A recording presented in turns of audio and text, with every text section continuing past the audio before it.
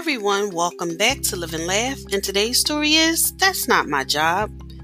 This is a story about 4 people named Everybody, Somebody, Anybody, and Nobody.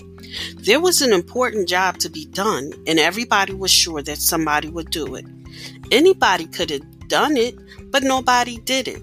Somebody got angry about that because it was everybody's job. Everybody thought that anybody could do it, but nobody realized that everybody wouldn't do it. It ended up that everybody blamed somebody when nobody did what anybody could have done. Thank you for listening. If you know anyone that could benefit from this story, please go ahead and share it.